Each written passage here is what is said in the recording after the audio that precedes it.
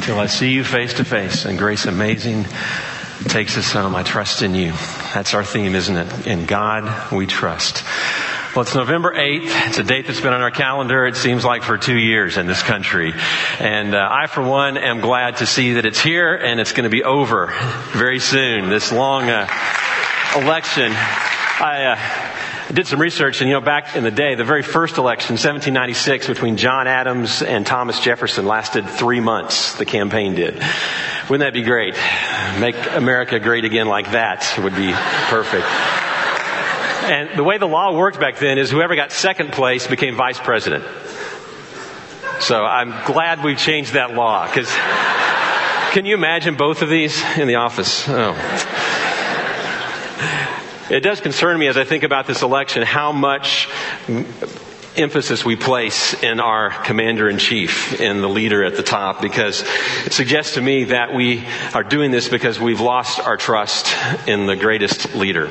It suggests to me that those that will not trust in God will trust in anything, and we're desperately looking for a Savior, we're looking for solutions, and we are finding them, unfortunately, in human beings and not in our Savior and our Sovereign.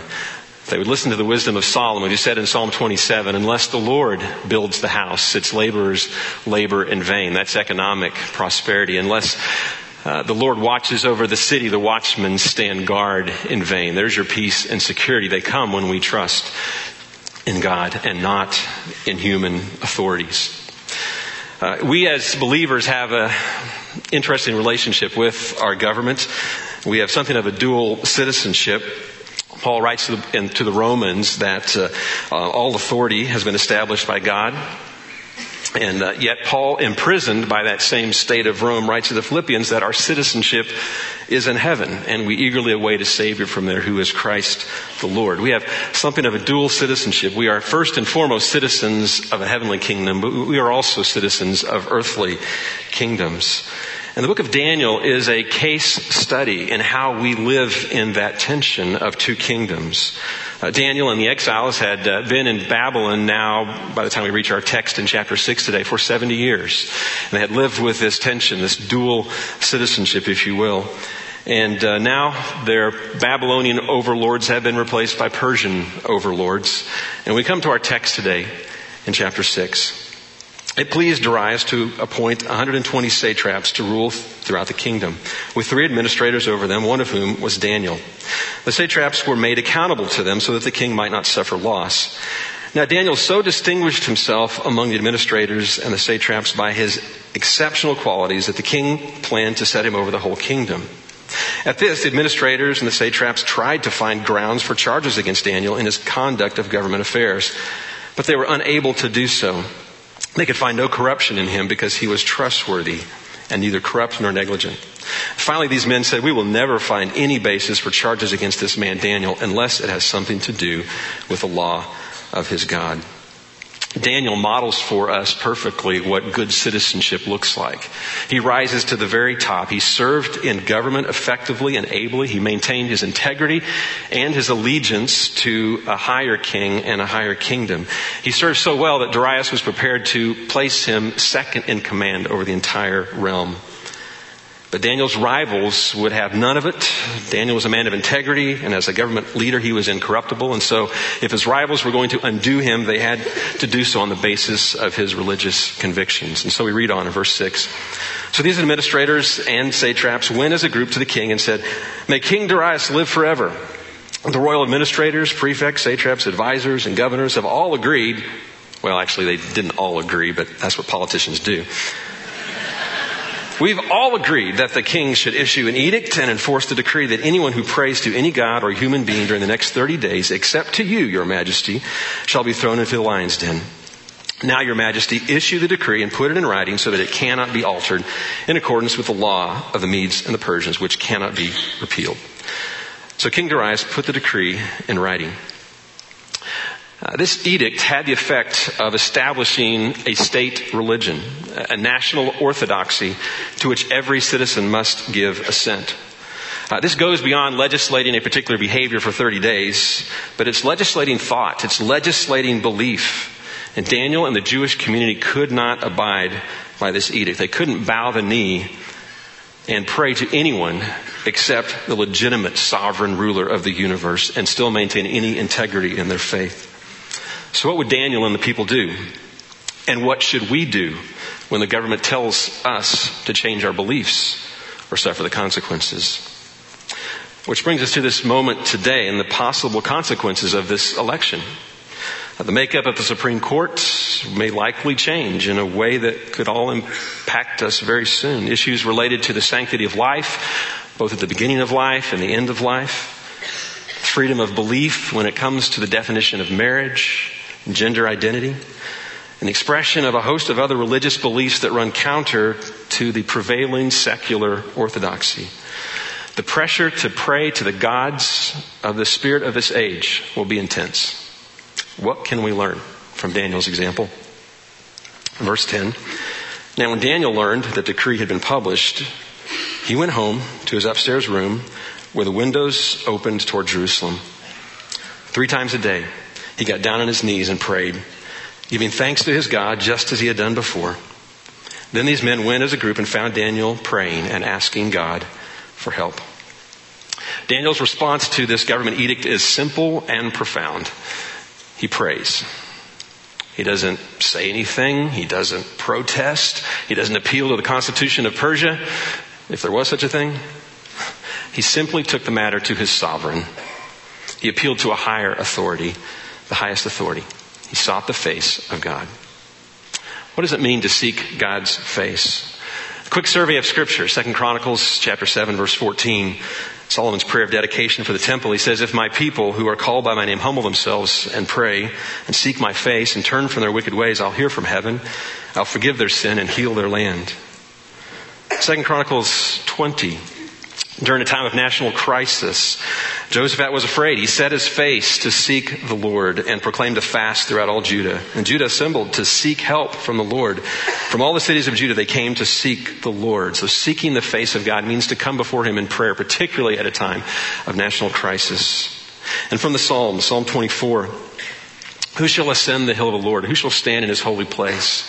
He who has clean hands and a pure heart, who does not lift his soul to an idol or swear by what is false. Such a person will receive vindication from God and blessing from God his Savior. Such is the generation of those who seek Him, those who seek your face, O God of Jacob. And finally, Psalm 27. One thing I ask, and this I seek, that I may dwell in the house of the Lord all the days of my life, to gaze upon the beauty of the Lord and to inquire in His temple. Hear, O Lord, when I cry aloud. Be gracious to me and answer me. You have said, seek my face. My heart says to you, your face, Lord, do I seek. Seeking the face of God is a metaphor for prayer. At a time of distress, at a time of confession, of repentance, it's coming before Him. It is also the idea of relationship, of face to face, of intimacy, of closeness. It's all bound up in this beautiful expression. And so Daniel's reaction in this time of national crisis was to go to the face of God, as he had always done. Note what the text says in verse 10 of chapter 6. Daniel prayed just as he had done before. This suggests to me that this was a habit, that this was not just the first time Daniel hit his knees, but at the age of 85 or so, that Daniel has been doing this his entire life. It's nothing new. Praying is habitual. It is a habit. It's something that we do on a regular basis. A little over a year ago, I hated to run. Occasionally I would feel like I'm gaining weight, or maybe I'd run to the top of the hill and I'd be huffing and puffing coming up from the calf, and I thought, I got to hit the treadmill. And so I would. I'd hit the treadmill for a while and then I'd burn out. But a little over a year ago, something else happened. I got motivated. I had turned 51 the previous summer, and I'm like, I'm getting older. I gotta pick it up here. And also, I have 2 sons who run cross country, and they're both in college, and I wanted to have some connection with them. Not that I could ever run at their pace, but I love my sons, and I wanted to spend time with them, and this was a way to do it. So that motivated me to get started. But what I found is after a couple of weeks of running that I was addicted. I really felt like I had to run every day. I'd wake up first thing in the morning and ask myself, when can I run today? Because I got to the point where I loved it. I still do. I look forward to it. It's something I anticipate every day. Now this to me, I got to thinking about prayer. That's the way prayer is. We pray because first, it's good for us. It's for our health. We need to do this. And secondly, we do it for relationship. We do it to know our God. But we also do it ultimately for the pure joy of it. We pray not to get things from God, but to get God. The psalmist said in Psalm 73, "Whom have I in heaven but you? And being with you, I desire nothing on earth." We come to the place where the enjoyment, the pure pleasure of prayer sustains us and causes us to disregard the pleasures of this earth. In preparing for this message, I read through the book of Daniel devotionally over a couple months. And one of the things that struck me was this idea of Daniel's prayer habit, 3 times a day. I'm sure we all pray. I pray, but I don't have a Daniel prayer habit. Much has been made of Daniel's plan, the Daniel plan, right? Diet and exercise. But what about the Daniel prayer plan? So I decided 40 days ago to pick up this Daniel prayer plan for myself. And for the last 40 days, with few exceptions, I have followed the Daniel prayer diet. And 3 times a day, morning, noon, and night, go to my knees and pray. And here's a couple things that I found. Number 1, my stress level has decreased dramatically. Because 3 times a day, I'm just hitting pause and everything. And I am recognizing, God, I need your help. And I take every concern, every worry, every anxiety, every stress I've got. I take a deep breath and I just unload them on God and His sovereignty and His care. The second thing I've noticed is more clarity and wisdom in decisions. James says, if anyone lacks wisdom, let him ask God. He gives generously without finding fault. And so I just take the decisions of my day before God 3 times. And I find God giving me answers and clarity. I would challenge you to do the same thing over the next 40 days. That takes you to December the 18th. It takes you to the end of the semester. Would you consider trying that? Maybe set an alarm on your phone 3 times a day. Maybe have a friend that is accountable to you in this. Maybe you just think of the rhythms of the day. We have a sunrise, we have a sunset, we have midday.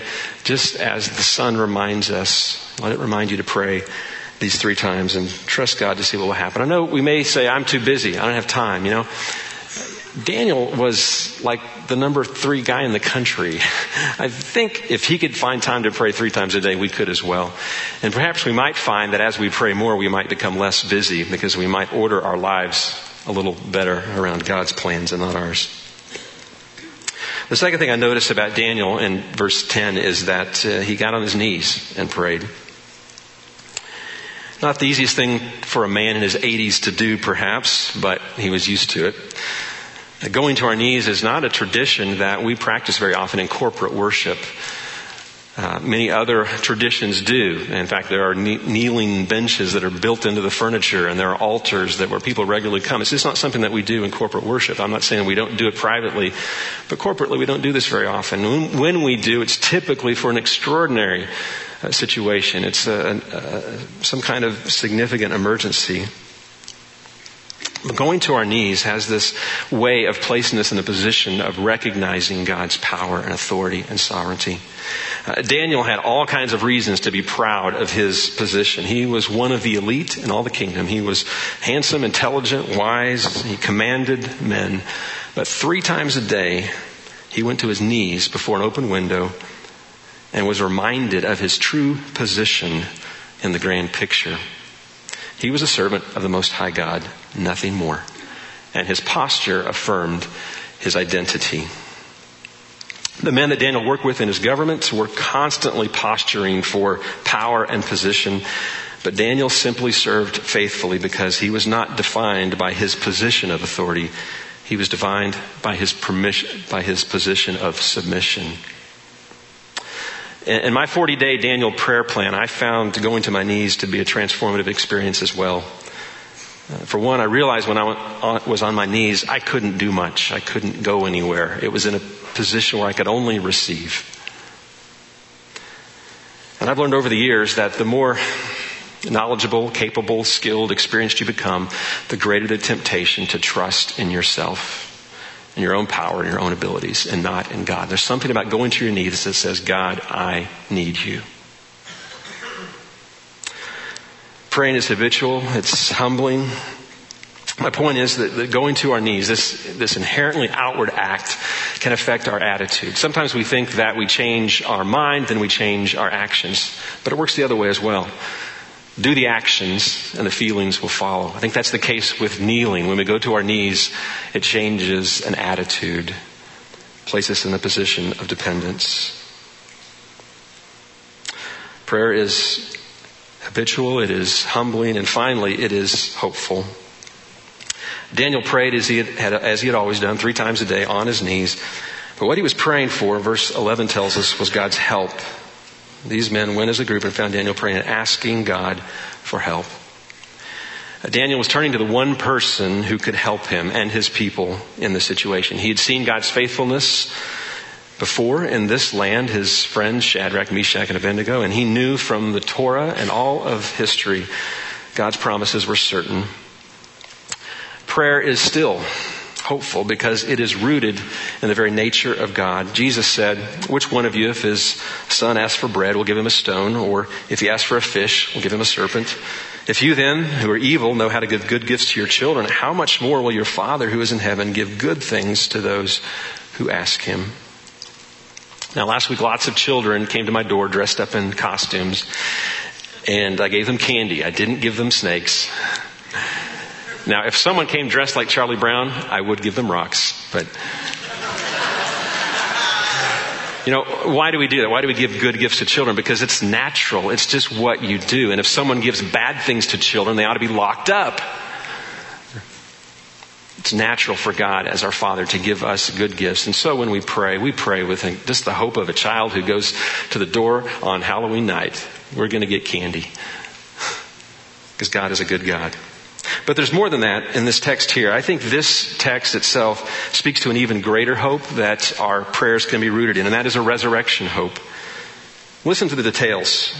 Verse 16. So the king gave the order, and they brought Daniel and threw him into the lion's den.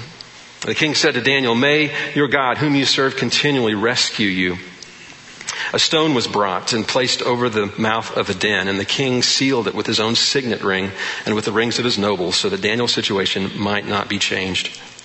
Then the king returned to his palace and spent the night without eating, without any entertainment being brought to him, and he could not sleep.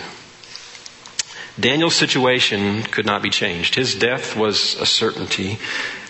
He would be eaten alive in a few horrific moments. He was placed in a den of lions, a stone rolled over the entrance, secured with a seal and a guard, so the situation would not change. There's a remorseful king losing sleep, troubled over his execution of an innocent man. Consider the similarities of another evening 5 centuries later. Jesus, an innocent man, wrapped in burial clothes, placed in a tomb, a stone rolled over the entrance, sealed and guarded so that his situation might not change. He'd been reluctantly condemned by Pontius Pilate, who agonized over his own role in Jesus' death, his wife losing sleep. But then came the morning. Just as Daniel emerged unharmed from the jaws of the lion, so Jesus emerged from the tomb without a bite from the grave. Daniel's rescue from the lion's den points toward the ultimate shutting of the lion's mouth. For our enemy prowls around like a roaring lion, seeking whom he may devour. But in his resurrection, Jesus Christ has taken the teeth out of that lion's mouth. And when we pray this day about anything, it is with the confidence that Jesus has the power and authority to overcome anything and everything that the enemy can throw at us. He has proven it by shutting the mouth of our sins that accuse us and the death that stalks us. And so we have no fear, whatever news comes our way this evening. We have no fear if the government would ever command us to compromise the truth or tell us that we're on the wrong side of history. We will do as the people of God have always done. We will pray full of hope to our Savior and our Sovereign. So let's move from talking about praying to actually doing it.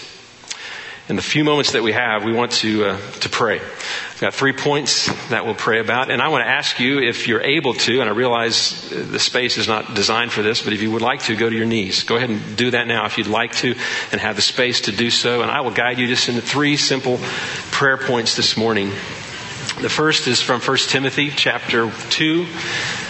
Paul says, I urge first of all that prayers, requests, intercession, thanksgiving be made for kings and rulers, all those in authority, that we might live peaceful and godly lives in all quietness and holiness. This is good and pleases God our Savior, who wants all men to be saved and to come to a knowledge of the truth. Would you pray for our leaders? Pray for our country today, specifically as we select our leaders, and tomorrow as they take office.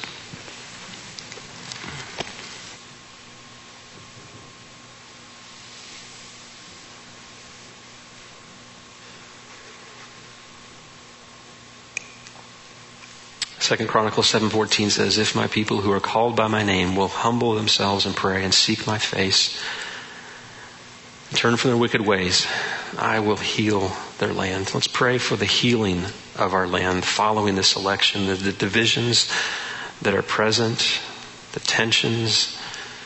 Pray for healing for our land now. Finally, in Daniel chapter 9, Daniel prays for the nation, and he begins with confession. He begins by saying, we have sinned.